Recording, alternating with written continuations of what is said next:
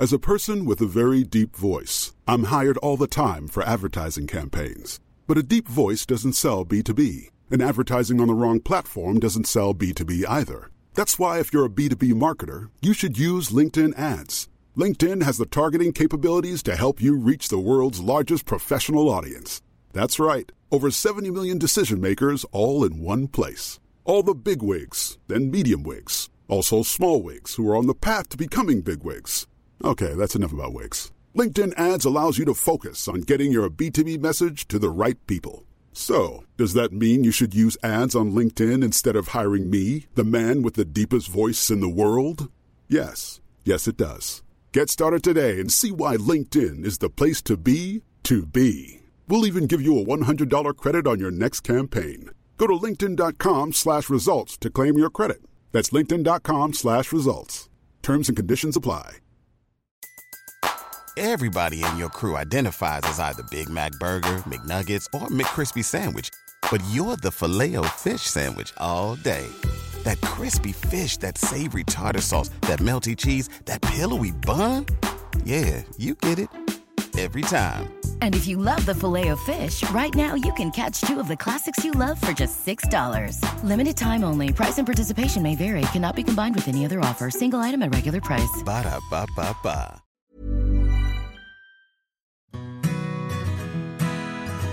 Hello and welcome to The Parenthood. As my children started school and I watched their classmates file in, as nervous and excited as they were, I felt a pang of joy that they were about to embark on one of the most rewarding things we as humans do, making friends. But like most of the rewarding things in life, friendship can be fraught with pain, complication and conflict. While friends can make you feel unadulterated joy, your closest friends can also hurt you in a way that few can. And while that's one thing for us to endure, to watch our children endure this hurt is unbearable. Understanding how friendships emerge, how they develop and mature is a key thing for parents to understand. So today I'm joined by Penny Tassoni. She's an educational consultant, author and trainer who specialises in the spectrum of learning and play throughout the early years and the primary school years. Penny, thank you so much for coming today. It's a real pleasure to have you here. Just thinking back to my introduction and my expectation of my children when they join school, do you think we as parents put too much pressure on our children to make amazing friendships and struggle when they reach the inevitable conflict? I think that you're at the point you sing your children file in, at that point you weren't able to be with them. And I think as parents, you really, really want to feel that there's someone out there who's going to look after them. And you know in theory that the teacher will and the people around in the school, but you want the people who are going to sit next to them to, in some ways, protect them, to be part of them. So I think that feeling of, I want my child to have friends is really normal. Yeah. It's because the attachment with you, which is there, you're not actually physically there to help them with their shoe or to, carry their tray or any of this. And so in a way, you are perhaps wanting so much for those others around them. But we also know how important friendship is. By the time we're adults, we've experienced that spectrum and we know quite how rewarding it is. And so I suppose a part of it is that understanding that ability to make friends starts the moment you start to interact. Yes, and there is, the idea that all children will want to make friends. Of course, there are some children who are perfectly happy to be spectators and stand back and watch other children.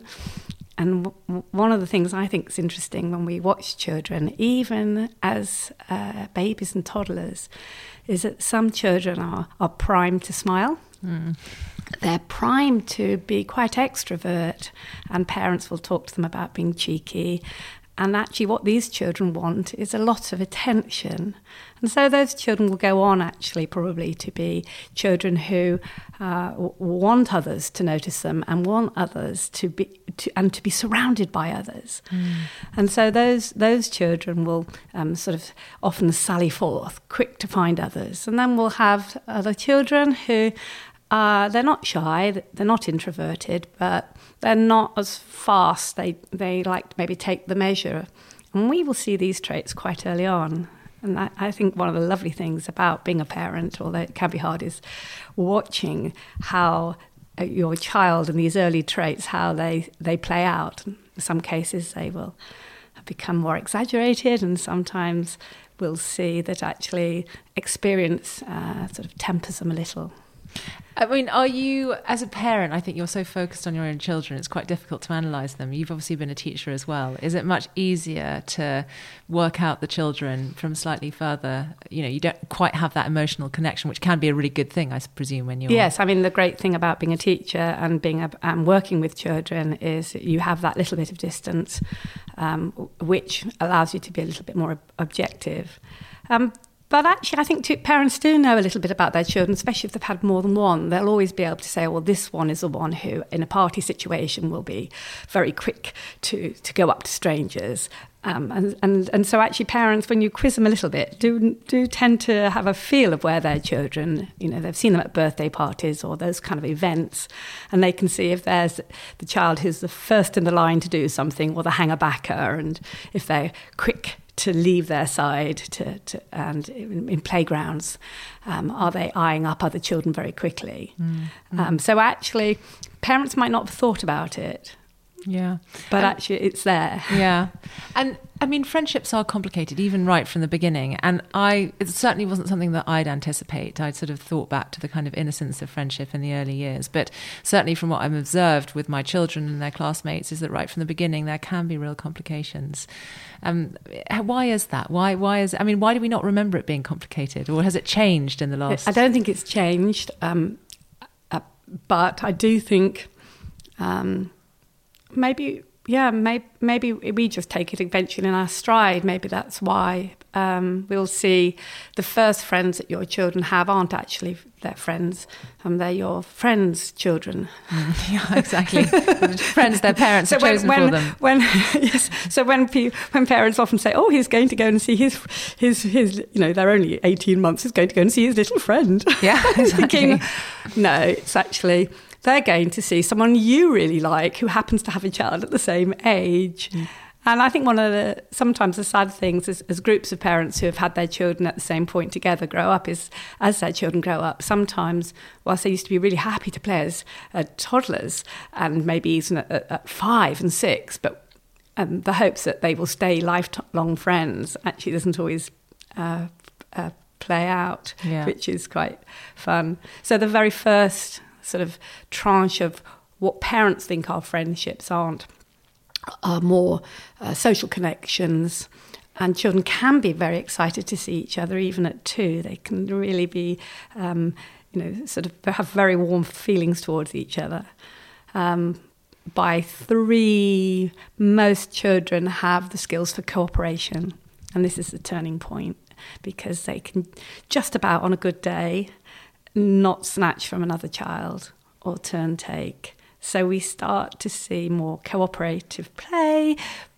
We also start to see the beginning of the gender divide. Already? Yeah, starting to see often at 3. And the play interests are interesting because the play drives the friendship. So we'll see children who are interested in certain types of play hanging out more together. Mm-hmm. The really reciprocal friendships where come a little bit later, but there are always exceptions to that. But so you if a child loves being with dinosaurs, they'll hang out with a dinosaur gang, or if they love dressing up and putting on I don't know what the children put on. I was going to say dress. Frozen, but I have to say not very happy. I understand it's very popular for children, but for me there's interesting issues there about narrowing children into gender stereotypes. So that's a whole other topic. And do you think that children will select their friends? Because obviously the nursery and preschool environment is often the first time that they can choose who they hang out with. Because before, as you said, parents will say, now we're going to visit this friend and that friend. Do you think children are drawn to children based on a mutual interest in dinosaurs or Frozen? Or is it more towards personality type in those early days? A little of both, I think. probably more play and interest is the driver, although some children who spend a lot of time in each other's company actually do develop an attachment similar to a sibling attachment. So it's a really hard call, because I would say, well, children, for example, in daycare who may be spending 50 hours a week with the same child and have done so since they were maybe 6 months, 9 months old, I would suspect that those friendships are more reciprocal and more what you would expect when we talk about friendship, as opposed to the sessional child who goes in for 3 hours here and there, and in which case we're probably going to see a connection around the play interests. A good thing, if you ever get a chance, is to watch what happens when the child who's playing next to your child and moves on. What, does your child move on as well? Yes, because if they move on, then you've probably got something quite a little bit deeper. Yeah. But if your child stays put. Yeah. So that's quite interesting. Friendship, we know, is really important. I mean, for me, I find it sort of really life enriching. But as a sort of species, we are herd animals, and for us, friendship is really important. So I guess it's really important to teach your children how to make friends. Have you observed the importance of friendship over your career and seen the sort of long-term effects of the children that find it easy to make friends? I think the thing is, we also have to understand, like in the adult world, some adults can go into a room where they don't know anyone and very quickly manage to strike up connections with other people. And other people, that actually means quite the opposite. They take quite a while and they're kind of on a slow burn. And I think we have to understand as parents that can be the same case. Our children might be able to quickly find connections. We can help them by making suggestions. But if a child is not really sociable and extrovert, they might actually need, first of all, to become very comfortable with the environment and the routines, so that layer of stress is taken off before they can get stuck in. But helping children to know how to make the simple connections. So usually strangers, when they meet, almost start asking questions to find connections. So, have you travelled far? Do you come here often? And talk about the weather. Yeah, and quite often these questions take place, and there's about 6 questions before you find something. Like, well, yes, Tunbridge Wells or York. I've got a friend who went to live there. Yeah. And it's sometimes it's very small things. Children don't have that ability yet, but we can help children learn things such as making a favourable comment about what another child is doing or what they got. So, I like your shoes, or I like the way that you do this. Will you show me? They could be good inroads. But I would say until a child has kind of relaxed and settled in, they might not even be able to do that. So one thing we have to be also careful as parents, especially if we are fairly sociable, is not to push too hard on our children. So the feeling of, did you say anything to anybody? What did you do? Who did you play with? That actually can then create a new stress for the child, because they can think, well, that's what I'm meant to be doing, and I'm not somehow doing it well enough. So yeah, and then make them, hate the situation even more. I remember as a child that kind of awful when we had to go and meet new friends, generally of my parents, and just that crippling shyness and what do you talk about and just wanting not to be there. And I see this in my children. It's something I've absolutely grown out of, and I can basically go into a room and talk to anyone. I will find something to talk about with anyone pretty much. But I see it with my children. Actually, I'd never really thought about kind of giving them that secret to sort of asking questions and the finding connections. Yeah. One of the things that I found helped is just saying to my children, if you start with a really confident handshake and say, hello, my name is, it makes it so much easier. Just a strong look in the eye. And we tried it the other day and they both said, actually, yeah, that did make a big difference. Yes. And that the children themselves have to be in a place where they can take on these little tips. So a good tip for where a child or a young person is very shy is ask someone else a question. Because otherwise particularly adults, they keep on asking children questions. What do you like doing for maths? And the child mumbles a reply, and then the adult straight away goes in with another question because they're trying to interact. Whereas if your child is able to actually learn the skill of get in there first, ask them about a question, and then you'll be off the hook. Yeah. Yeah, and actually maybe that's a great thing to kind of practice when you pick them up from school, because I always pick my children up from school, bombard them with loads of questions, and they never ask me anything about my day. Maybe it's because they find my day intolerably boring. But you're right, encouraging them to kind of question you back, especially if you... But, some children are in the right place for words of wisdom, and some children aren't, and understanding where they are on their journey becomes really important. So if a child, we aren't there with them at the point they are facing difficulties in terms of initiating friendships. So sometimes our advice might not be the right advice. So sometimes parents will say, oh, well, why don't you ask them if you can play? Sometimes that's not the right advice, because when a child goes up to a group and says, can I play? The other children turn around and say no.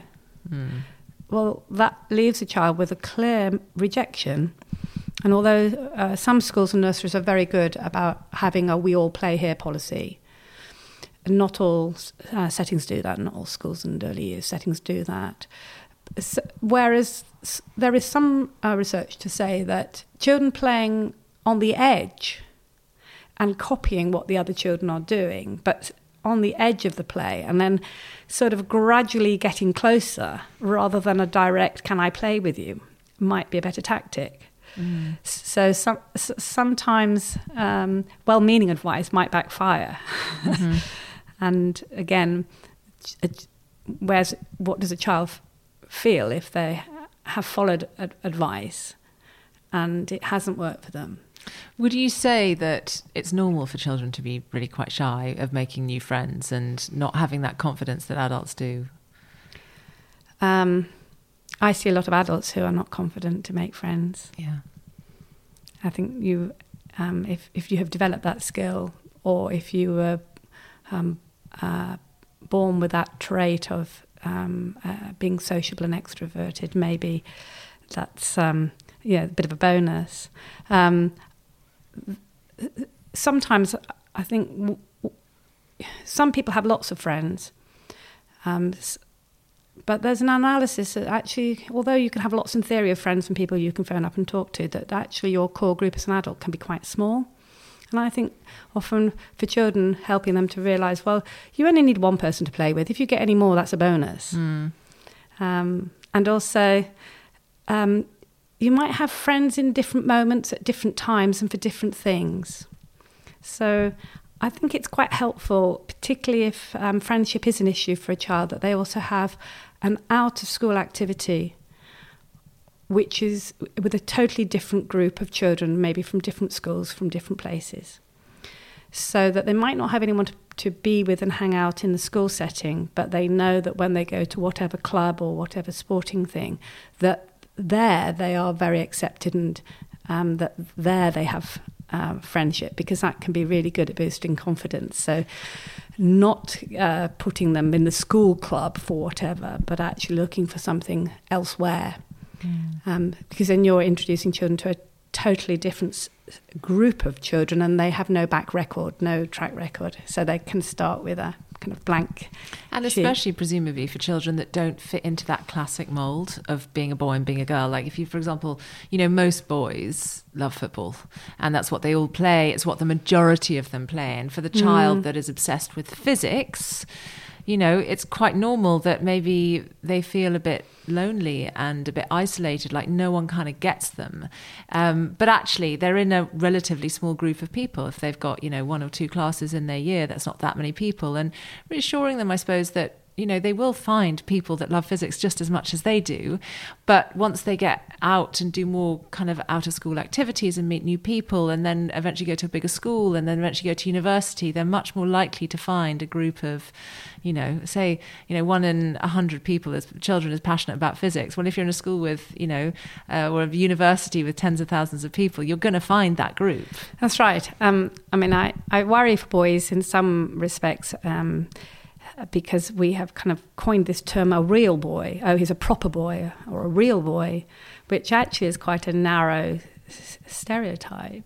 And quite. Well, it is. I often say to people who say, well, I've got a real boy, or oh, he's a proper boy. I say, well, are there some pretending boys that we don't know about?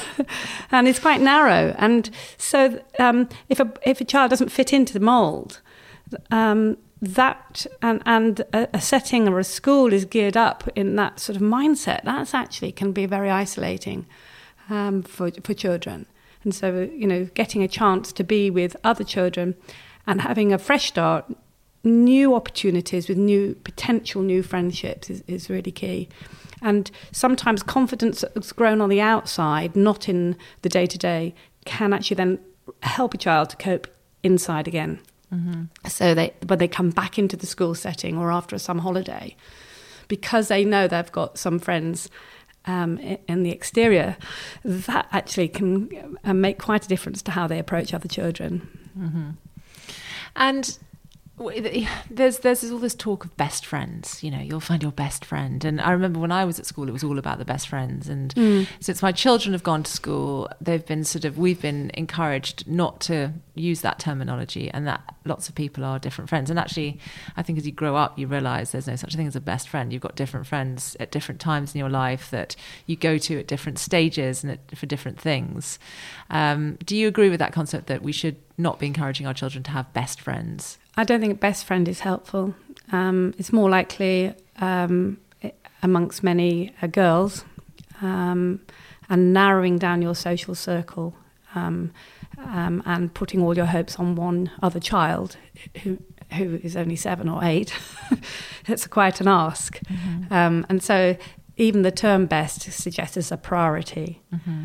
And then exclusivity. And it can't be anyone else's yeah. best friend. And then when another child moves into the school or changes and one child is dropped, then that can actually cause a child a huge amount of upheaval, and it can't. And sometimes it's not a healthy relationship, because you can have one child who's dominating another child, and that exclusivity within that relationship means that one child is not benefiting and not, not growing. So that I wouldn't probably be keen to advise. I would probably say to parents, don't talk about best friends. Talk about good friends with a plural, and helping children to understand that you might have somebody you really enjoy being next to in a classroom. And you might have a friend who makes you laugh, and you might have a choir buddy, and you might have a football buddy, and that it's fine to have several, mm-hmm. and it's probably a good thing to have several. But parents can advise, but what children do sometimes doesn't quite play out. But I wouldn't probably push it and encourage it. So this time of year, we're looking at Christmas coming. I wouldn't be looking out for best friend birthday gifts, necklaces with 2 separate bits of a heart that join together, or best friend cards. Or I wouldn't be encouraging it. Yeah. And the hard challenge as a parent is, how much interfering do you do? So if you see that your child is going down that line of reducing the amount of other children that they're hanging out with and playing with, do you, when you're asked can they come for a sleepover, can they over a holiday period come every day, do you say yes, that's fine and go with it, or do you say no, yes, well, they can come on Wednesday, but it'd be nice to see so and so and so and so, or go for more collaborative sort of groupings and maybe say, well, perhaps we could invite, 2 other children as well, and we can go to the cinema or do something in a park.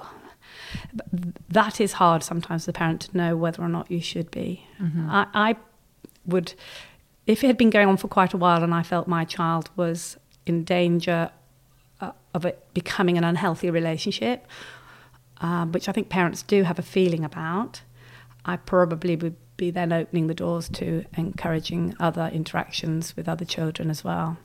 And what if you've missed those cues and you suddenly find that your child is in a sort of, I say unstable, in that, one side is much more powerful. It's, in the same way, and it's obviously not as serious, but, that people become quite addicted to abusive relationships and find it very difficult to extract themselves from them, that you often find children who are very unhappy in the relationship they have with their best friend, and yet they can't walk away from it. How do you deal with that situation? It's tricky. I think you'd start off by asking yourself, what is it in this other child that my child seems to need? And sometimes that other child might be representing safety or structure. They might be a very rule-bound child, and you sort of hear things like, I'm only allowed to wear green socks because green socks is what we have to wear. And so you might then be needing just to do a little bit of reflection about whether or not, is that a message that our child needs a little bit more structure, which is why they're so drawn towards this child that's somehow giving, we could see negatively as kind of ruling out the child. But actually, is it because the child is wanting that? And I think we have to understand in relationships that there's an element often of a child being drawn to another child. Children are never kidnapped by other children and grabbed into relationships. Children choose to be with others. But that long-term, what starts off maybe as being a very comfortable relationship for your child, could then become, as you've alluded to, one where actually it's not an equal relationship, and there's a child that's very domineering. Keeping the doors open, helping your child to see other children outside of that relationship. But I wouldn't advise sitting down and telling your child that this other child's not nice and it's not good for them, because that could really cause further problems. But helping your child to see and be with other children. In some schools with more than one form entry, a quiet word at the end of the year, to ask if there's a normal class reshuffle, which in some schools every year they reshuffle a little bit the classes, and ask for a reshuffle, could be worth it. If your child is in year 6, a final year of primary and due to go to secondary, there's often a big change that will take place in the first few months of joining a secondary school. And often the primary relationships, in some cases, have been really stable. And the best friends suddenly, with the introduction of new children and a change of circumstances, those relationships don't carry on in the same way. Yeah, so there's lots of opportunities naturally. I mean, what do you think about the idea of calling up the parent of the other child and... Good luck. Is that never a good idea? Because it's tempting, I'm sure. I'm sure there must be some parents, and I'm sure that I would be very, very careful, because I'd put it on the other foot. What would it be like if you had a phone call from another parent saying, I want you to know that I think you have to be super diplomatic. If children seem to be inseparable, the chances are that you are likely to be in contact with the other parent. You could judge the water, which is saying, they do seem to hang out a lot. And just see if you can pick up any of the body language or cues from the other parent about how they're feeling about that. But there could be the other parent is saying, isn't that wonderful? And the other parent might well be encouraging it because their child previously has not had any friends. I would be very cautious. And I think the big picture is to step back, and whilst you might, for example, not even particularly like the other child that your child is hanging out with, which sometimes is the case, you need to step right back and say, is this really harming my child? And quite often, actually, it's not. It's going to be a little period. Where I think you need to step in as a parent is if your child is not sleeping, if your child is showing any signs of regression, things such as starting to be faddy in their eating. So if, sometimes other children can make children faddy because there's an element of role modelling. So another child sees a child who's picky and they start to pick up those behaviours. So I think stepping back and sort of asking yourself, can I see serious signs that my child is becoming anxious or losing significant amounts of confidence? And if that was the case, I think the first port of call is probably to talk to a teacher and just see if they've noticed anything about your child as well. But quite often these things will play themselves out and ride themselves out. So and I suppose getting too involved and being negative about the friendship choices your child is making is just going to make them kind of immune to your help. Yes, yeah. And one of the things that I think parents need to consider doing is when a child makes a comment about another child, even if it's not a friend, I would always avoid saying something negative about the child. I might ask questions such as, "Oh, why do you think they might do that?" Because one of the big things we have to help children learn is to help them analyse and understand others' motives and help them understand why people react in certain ways. So, which is often a learning curve for us adults. Yes, we perhaps need to do more of it ourselves. So, you often it tickles me pink really, because with my own children, any children in the class that are clearly often in trouble with the teachers and were not obviously probably coping with the school, those children always had surnames. So where other children had a first name, but when it came to a child who was in trouble, you'd hear back and usually the family name was added. It'd be very easy to join in that, isn't that a terrible thing that this child did? But it's not actually an opportunity to say, that can't be fun for the other child not to be able to go out to break. Do you think they didn't think about that before they did what they did? Mm-hmm. Rather than join in the festive, isn't that a terrible child? Mm-hmm. Helping at every point for our children, when we can, to talk about how others might be feeling and why other people might do that. And I think that almost is in daily life. Someone in a car park who doesn't allow you to have a space when clearly you were there first for a space. How are you handling that as an adult? You probably are irritated.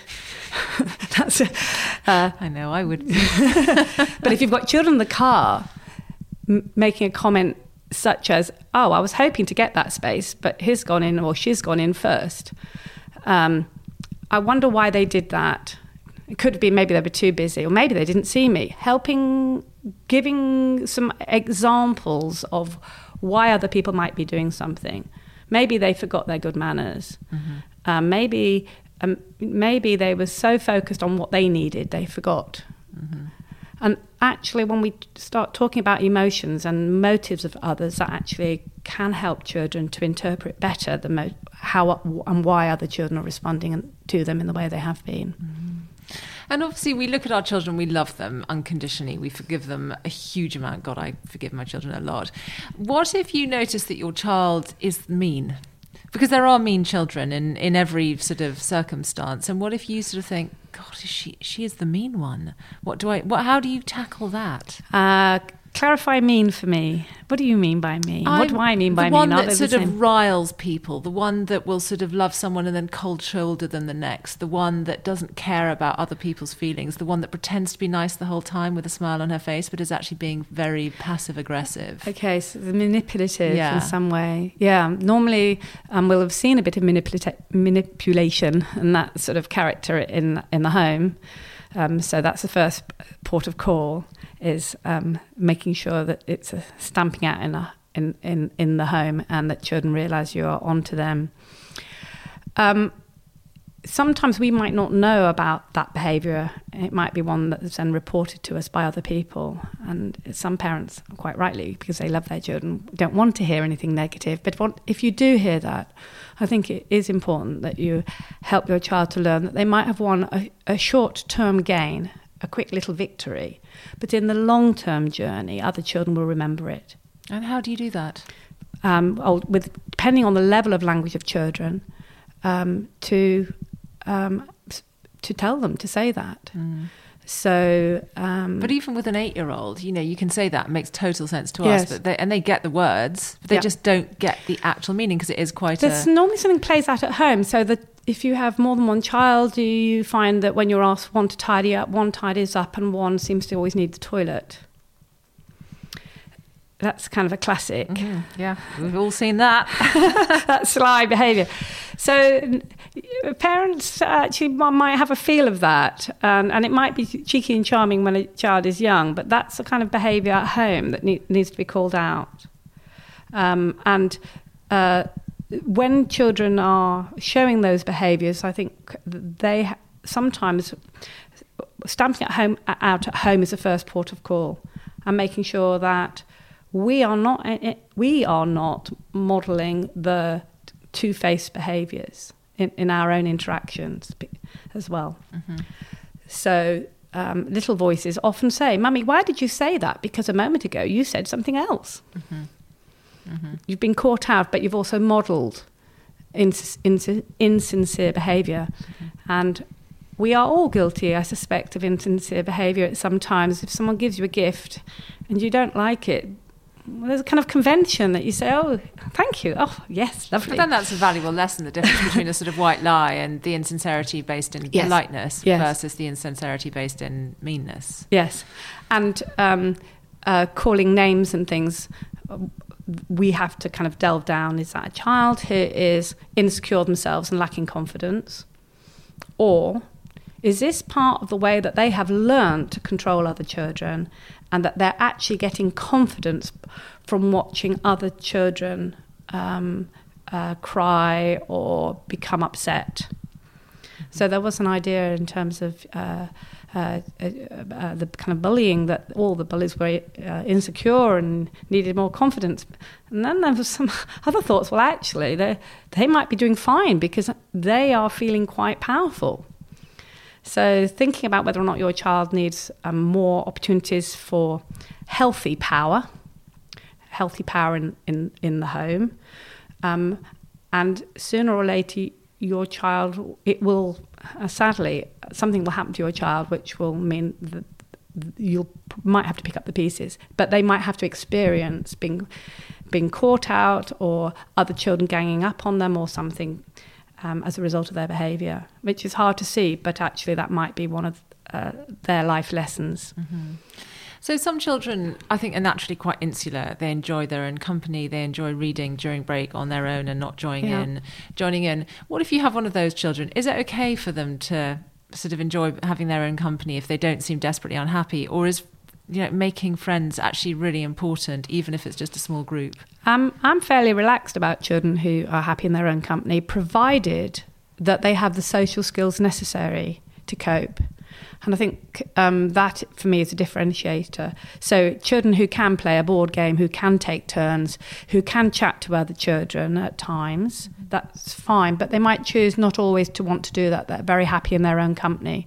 And I think that plays out in the adult land, provided that those social skills and the understanding of others and the empathy towards others, that is in place. And I think if you kind of were hearing as a parent, or your child is a bit of a loner, you need to just do a little bit of probing about whether or not there's difficulties with social communication, or actually it's that the child is one of those children who might be grow up to be an adult who likes one person at a time. They're not party animals. They just like, the company of maybe one. And that's got to be hard for the child of quite a social person, because, you know, they get so much joy out of lots of friends and lots of different social interactions. And I'm sure that on the one hand, the parent looks at their child and thinks, I know you think you're happy, but you could be so much happier if you were friends with all these people. But I'm also aware that you're then putting a lot of pressure on someone who might genuinely not want it. Yes, and you sometimes do find that parents who are more extrovert on the personality scale can have children who are, there's nothing wrong with them, but they're just slightly or significantly lower in terms of their personality and personality traits. Equally, it can go the other way. You can have parents who are quite quiet people and who are not the life and soul of every party and actually keen to be amongst lots of people, who have a child who is. So it can play out both ways. I think the skill of parenting, and this relates to friendships and relationships, is little by little look at the package that you've been given and work with it. Mm-hmm. You will know if you've looked at your child and you've been with your child, you will know if they were the 3-year-old who's spilt out the family secrets on the bus to some sweet old lady without any prompting and told them exactly what was going on, or if they, every time somebody made an interaction towards them, just kind of were quite quiet and unsure. You will know about what you've got, actually. Although they do change. I mean, my daughter used to be so insular and wouldn't even be held or touched by anyone else, and now she is the life and soul of the party. Yes, but the developmental changes account for that. So we'll see that usual stranger danger reservation from 18 months to 3. But within that, some children are much quicker to warm up when they are with a stranger than others. And so recognising what you've got and recognising that some children will be happy with maybe one playmate from time to time. And that as humans, we are diverse. And presumably it's encouraging those interactions, but in a more intimate way than at school. I mean, I know there are children who find 20 boys quite a big thing, so they sort of retreat to the edge, whereas if you organise a play date with one child, then they will much more happy to establish a bond. And that's that thing about playing to where your child needs to be. So if you were thinking, well, I would like them to have a chance to find another connection, you'd be thinking about sort of clubs and things of interest they may have, but you'd be thoughtful about making sure, for example, that isn't such a big group. So you'd be looking for clubs and things where maybe there might be 5 or 6 other children as opposed to 60 in a very loud, raucous hall. It is hard. I mean, for parents where their children are emerging and they are not looking to be in the same level of extroversion as them, it is hard, I think, for parents. You can't have mini-me's. You're right. And I suppose also talking to parents and getting to know them so that you can... I had one parent who contacted me and said, you know what, I think our boys are actually quite similar. Let's try and they've actually become such good friends, and it's so lovely to see. They've been in a class together for 4 years, but they hadn't found each other. No. And yet once they had found each other, they've really benefited from this friendship. And that was, through the parent. Yes, and it might have worked, it might not have worked, but you risk nothing with having a go. Exactly. And within without putting too much pressure on. Yeah, we will have a play date every week for the whole year. Yes, just to see, it might work. And I think that is interesting because what you had there probably in the kind of social groupings of children is that we'll have some children who sometimes the term is used as neglected. There's nothing wrong with them. Other children don't talk about them negatively. They're not nasty to them, but they're not for some reason, the other children aren't attractive to actively play with them. They're not rejected, the term neglected. And then in a different situation with a different group of children, or even 2 or 3 changes, different class, actually a child can go from being neglected and being pretty much by themselves to having a good circle of friends around them. And so if you feel the level of anxiety and you have a significant concern there is an option always, I think, of thinking about, would it be helpful for my child to move group? But that's quite an extreme move. But it could be that, you talk to the teacher and say, when you next mix the classes up. Yeah, and do it at a naturally occurring point. And that's the advantage of always looking for activities outside of the school or the setting, because you've automatically got a different population of children. And within that population, there might be some other little soul who gets your child. Some children have quirky senses of humour. And other children don't get it. Yeah. And then you just have to have one fan.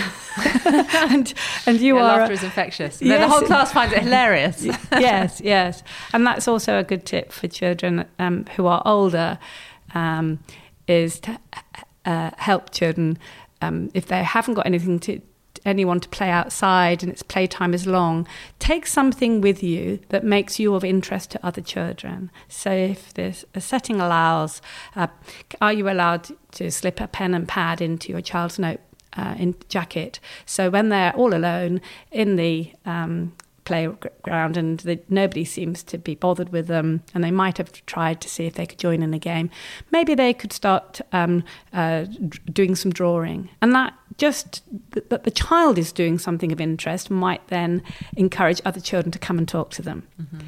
So that can sometimes work. So that it's a long play time, it's 15 minutes twice a day, and an hour at lunch. If the classroom bit sometimes can be fine for some children because it's nice and structured and organised, but in the unstructured jungle of school life, that's quite, for a child, a long time. Mm-hmm. And so helping them and chatting to them about, well, if you didn't find someone to play with, what is there to do? What could you do? Mm-hmm. What could you take to school to do, which other children might not have seen? Of course, check that out. Nothing so valuable that it's going to actually cause problems. Yeah. And we're obviously very protective of our children. And the idea of people being mean or other children being mean to our children, I think, is probably one of the hardest things for parents to compute. And I know that if you do hear someone's been really mean to your child, you want to go and deck that child because you love your child and you're so protective. When they do report conflict and when they are really upset because someone's been mean to them or someone's scratched them or someone won't play with them, how do you best deal with that as a parent? When you see the red mist? Yes. The red mist won't help you. It might, at the time, just be your own outlet for your frustration. But actually, your child needs you to be on side for them. And I think talk about how that must feel. Help the child talk about their feelings. How did it make them feel? Help your child to know that other children, it's normal, though it's not nice when other children do say things, but other children sometimes do say things that are unpleasant. And you talk to your child about how and what they might do if that happened again. Now, parents differ in their advice to children. So some parents say, say something back. Hit them back. I've heard that before. Hit them back. I don't think professionally I can advise that. And it might not even suit your child's own personality, but help your child to think about what could they have done, what could they do next, so that you are a team together coping with this child, and it's often one child or a little group led by one child, so that they can at least report to you about what's happening and how that makes them feel. And that's half the battle won, isn't it? That they're open with you and they're reporting back to you. One of the big things which is hard for children is shame. And shame and not having friends, and shame and being the focus for unpleasantness is interesting because it also occurs in adult land. So many people who are lonely don't say they're lonely because that has a bit of quite a lot actually of shame around it. And I think we have to help children realise that when they haven't got anyone to play with, it's not their fault. If you're sure it's not, of course, it could be their fault, but let's assume it's not. And it's not their fault that they're wearing glasses and someone is making jokes about them being blind and or comments that children make, that they have nothing to be ashamed of. Trying, if your child is old enough to talk through, why would they say that? What does that tell you about that child? And then the big decision you've got to make with your child is whether or not you actually need to get other people stuck in. So you mentioned Scratch. Scratch starts to me a bump into push, not great, but we'll give them the benefit of the doubt. But I would be very much monitoring once things start to move physically. Because children where there's active and persistent intimidation by other children, they can lose their confidence very quickly. Mm-hmm. And what is sad is that when this happens, not just, the odd day, but when it happens persistently, then those children are unable to trust other children. Mm. And so there's cases sometimes where children have needed to be moved classes or even school, but when other children bump into them, into the corridor, because they have lost their trust in people, they immediately think that must be another child who's trying to hurt them, when it's not. It's just a child who bumped into you. So some children then lose that ability to accurately read other children's motives. Mm.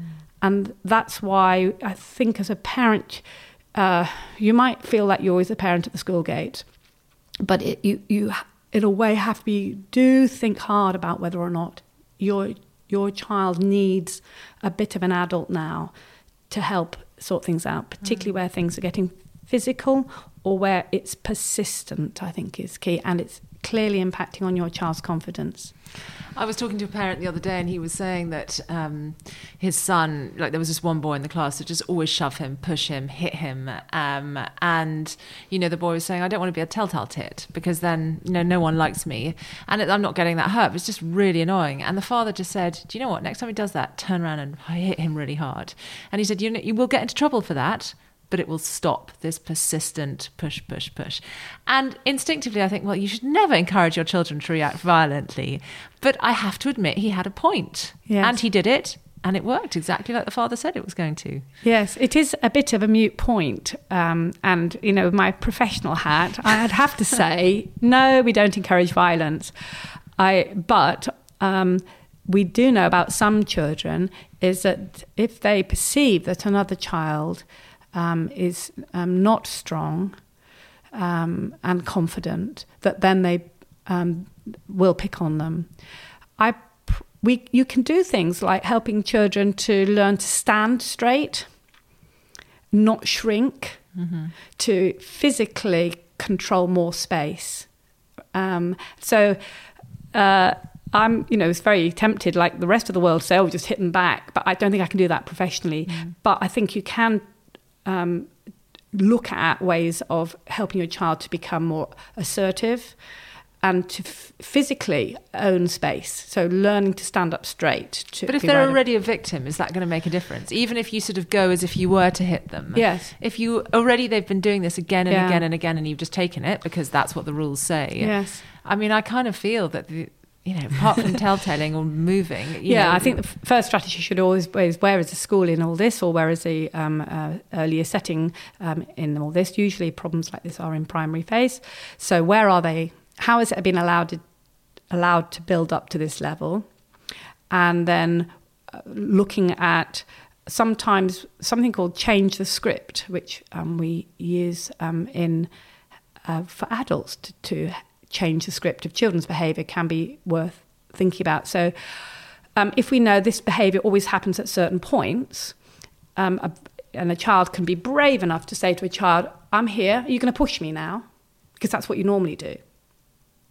That kind of thing then puts the other child on the back foot. Mm-hmm.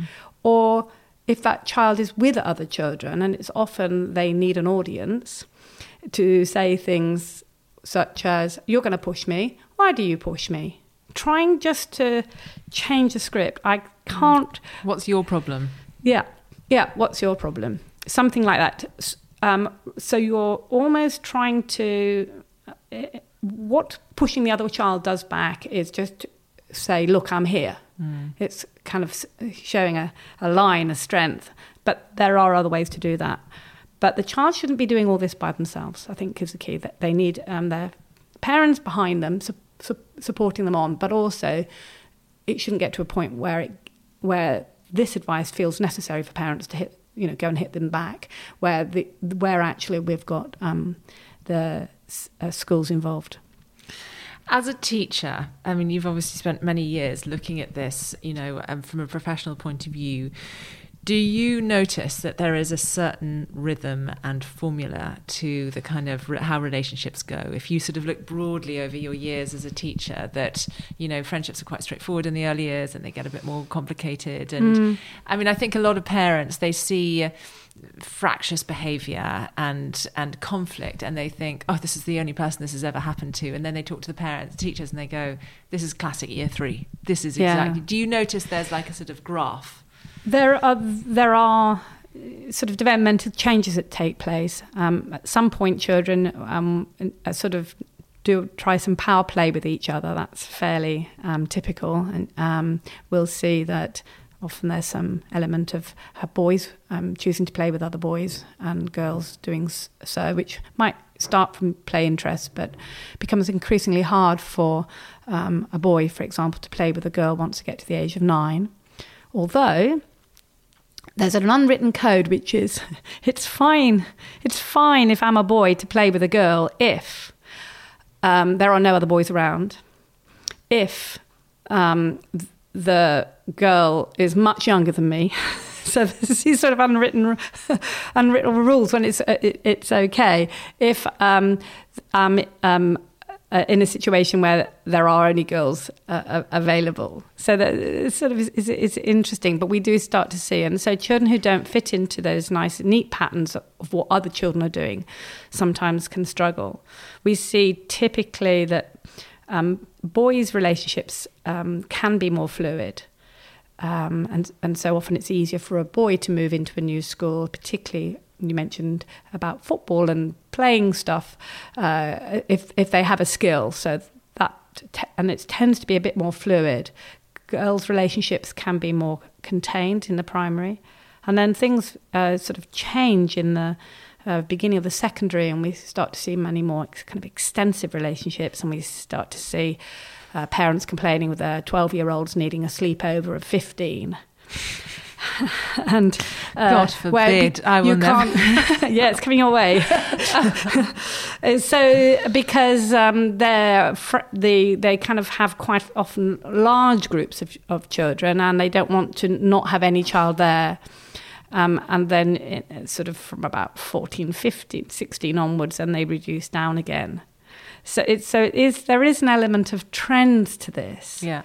And as a parent, you most of the time need to stay out of it, but be on hand to support, and particularly I would refocus on that, talking through why other adults behave in the way they do, and help your child learn that it's okay to say how they're feeling, particularly if you have a boy. Boys' ability to express themselves and talk about emotions seems for some boys to be problematic. Yeah. Oh, Penny, I find it so interesting talking to you about this. I could go on and on all afternoon. It's such an important part of our children's development. And I think it's one of those areas, I mean, I can't help my children with maths and spellings, but I hopefully can help them in the sort of area of friendship and make them realise that it's not all plain sailing, but it is really rewarding at some point, however that looks. Yes. Penny, you've written some books. Tell us a little bit about the latest series of books that you've just published.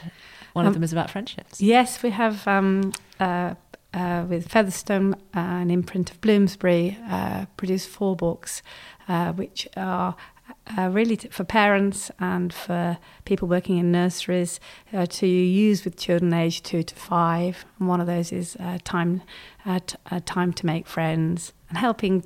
Time to tidy is another title. Time to eat and time to share.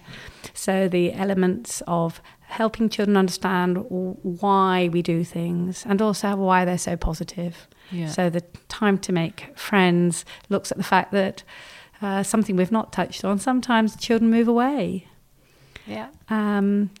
They go on holiday. They might be ill for and off for a week. So that look of, well, what does one do? And to see that and give advice for parents about that importance of helping your child to learn some of the skills they need. And children who have learnt some skills very early on in life, such as being able to share and cope with their emotion. When we look at children who seem to have be popular, not popular in the sense of reported by other children as being possible playmates. So we're not talking about the secondary phase here, but much earlier on. We will see that those children have traits. Kindness is a significant trait. That they are willing to listen and to be flexible. And that includes things like winning and losing. Some children cannot bear to lose a game. And so... And they're no fun to play the game with. And then, yes, or they don't like it if the way the play is going isn't to their taste. Their idea is always better. And helping children to learn that they can't always have what they want very early on in life is actually very useful for learning later on about friendships and relationships. So the give and take, being kind, being thoughtful is part of making friends, but also an aspect that's sometimes known as self-regulation, which is the ability to be patient, to wait, take your turn. And so these books are designed that you read them with your children. What I like about them is that I think sometimes we as parents struggle with the language and getting, we know we want our children to understand, but it's very difficult sometimes to put into language that they get on a sort of more sophisticated level. And I really like these books. They're sort of simple and they come at it from the child's perspective, which isn't always so evident for us parents. Yes, and the illustrator Mel Four has done a lovely job at bringing the thoughts I had into life. And at the back of those books, we've got some notes for parents, so there's things that they can bring up and talk to with their children as they're sharing it. Yeah, well, they're really good. Well, thank you so much, Penny. You can find these books on Amazon, presumably, or good bookshops. Yes, Bloomsbury. Bloomsbury, yep. So just searching for Penny Tassoni. I'll link it through in the show notes. Great. But thank you so much for joining me today. It's been a real pleasure talking to you. Thank you. And thank you all for downloading another episode of The Parenthood. Please don't forget to subscribe, rate and review us on iTunes or Spotify or wherever you're listening to this podcast. It really helps new people find us, new listeners find us. You can also follow me on Instagram. I'm at marina.fogel. But in the meantime, from Penny and me, thanks for listening. Goodbye.